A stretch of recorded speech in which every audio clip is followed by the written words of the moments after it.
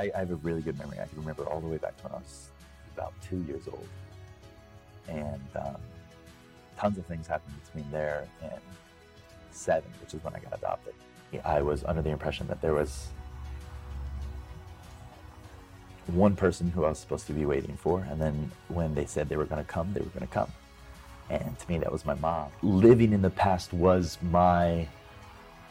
where I got a lot of my fuel from in the Marine Corps. It's where I got my rage. Or looking into the future rather than the past is what allowed me to find a different source of fuel rather than my rage. Like I told myself, I was like, look, I'm not gonna be in the position to not repay people's kindness, and I'm not gonna be in the position to where I can't do the same thing for others. And I think that was the first moment where I was like, I'm gonna do everything I can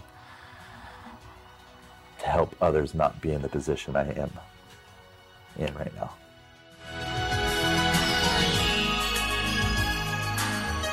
Welcome to Be Raw Talk. I'm your host, Sherry Zarnigan, and founder of Be Raw, where our mission is to inspire others through their individual stories of survivorship and perseverance. Today in our West Hollywood studios, we have Scott Ford. Hi. Hi. So Scott, you are an actor Yes, and a member of the Marine Corps. Yes, ma'am. Amazing. So we wanted you to come here today because we at Be Raw have a philosophy that throughout life, we're all faced with either a particular challenge or a series of challenges that really strip us to the core and make us raw. They make us open wounds.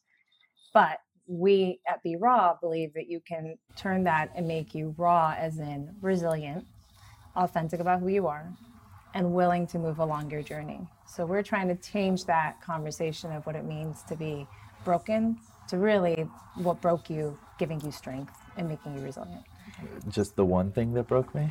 Well, you can give me more than one. I was like, the one? All right, wow. You can give me one or two or however many, but when you think to when you reflect on your life, what was one or series or however you want to put it, things that really stripped you to the core and gave you that sense of strength?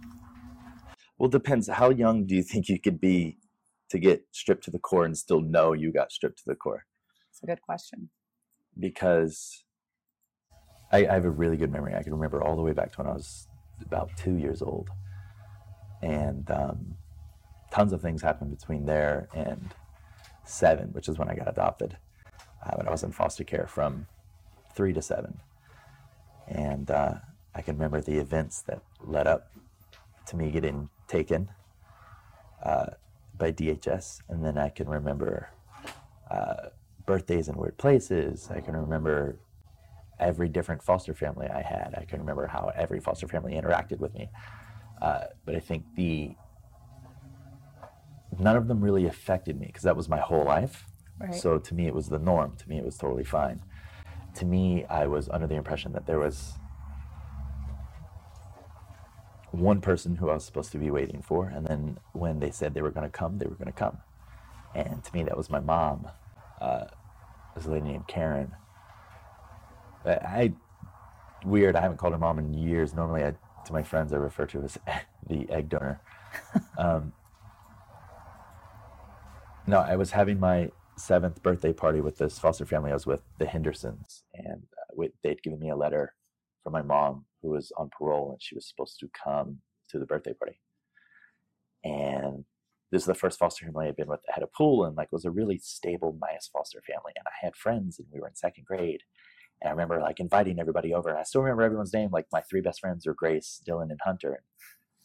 And I remember they'd come over and they'd give me a presents, and they were all at the pool. But I was like, yeah, it's cool. I'll join you guys, but I have to wait on my mom. And I remember literally sitting outside from sun up to sundown and refusing to come inside. And she never showed up.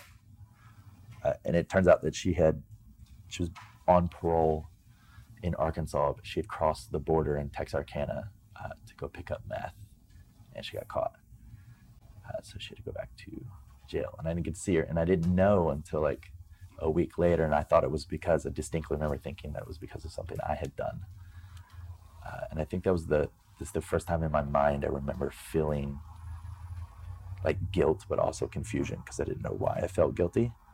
Well, yeah, when I Whenever it first met happens. you and when I talked to you, I would never, and this is, this is the beauty about sharing stories, Yeah. is I could never in a million years tell that you had that childhood that you had, which, as you described, there were nights you didn't know if you were going to be fed. It was rough. So you go from that to deciding to go into the Marine Corps. Well, that was more because I was a huge nerd in high school, and I wanted to prove to all the just the jock dickheads that I was as good or better than they were. So where did you break? Like, where was it you would say that all those years of your difficult childhood, you go through the Marine Corps, what would you say at that point was it that broke you, that made you kind of want to reinvent yourself or take that? So I went your raw point then. I went to a Catholic high school with kids who, I'm sure some of them had family problems, but for the most part, from what I knew, most of the kids came from families that had money. And there was this period in my senior year, because I rode the city bus back and forth to school, and school was about 8 miles away. And in December, I lost my city pass, and they were $30 a month. And I don't know if my parents were lying to me, if they were trying to teach me a lesson. I don't know what they were doing, but they told me they couldn't get me another one. And I'd lost it in like the beginning of the month, and it was December. And so I had to walk to school back and forth. And I was working at school to pay off my tuition too. So I had to show up to school like before they did mass, and then I'd stay at school like an hour and a half afterwards and like help clean and do custodial things and do stuff like that, because it was a private school, so they had tuition and whatnot.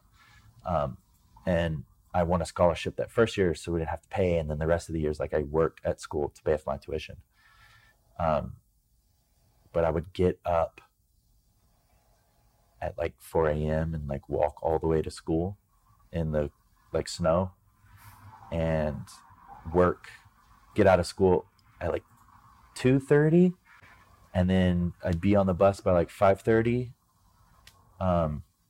normally, but because I had to walk home, I wouldn't get home till like 8, and then I'd eat like a cold dinner and do my homework till 10, and then like I'd wake up at 4 and do it all over again. Like I had 2 friends, Michael and Josh Neal, who found out about it, and they would wake up,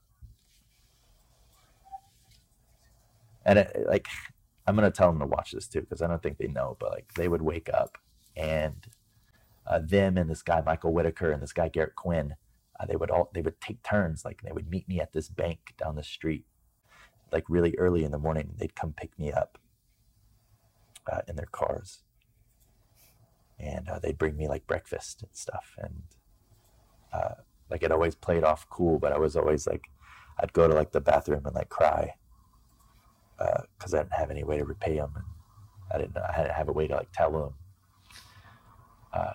how thankful I was.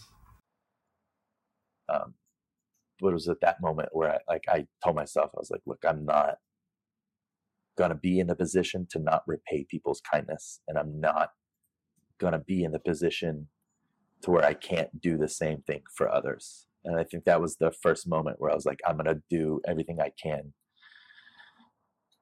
to help others not be in the position I am in right now. And that was the first big moment. But I think the biggest part of, yes, you're very resilient, obviously, because you've gone through a lot, and you're obviously incredibly authentic. When I met you, that was like the one thing that really struck, was you're such a real person. But I think the fact that you're so willing to move ahead is one of your biggest kind of attributes, because that's like, I'm almost 27, and that's the toughest one that I've achieved recently, is the willingness to move ahead and not look into the past, because living in the past was where I got a lot of my fuel from in the Marine Corps. It's where I got my rage. We have to realize that what I've realized is that like we're all animals, and what separates us is by choosing not to be from the animals. Like, we're all animals. Right. We all eat. We all do everything an animal does. The only thing that separates us is that sometimes we choose not to. Right. It's a choice. And it's a choice. Yeah. And, the whole premise of Be Raw is a choice. Yeah. You either choose to have that adversity make you stronger and pull you through, or you choose to get into it. But that's kind of where you're left at. Yeah. Well, we are so proud of you. I can speak for myself and us at Be Raw. So proud of you. And you're officially a member of the Be Raw family. And so we'd like to give you this hat as a member of the Be Raw family. And thank you so much for coming and sharing your story. Yeah. Thank you. Thank you.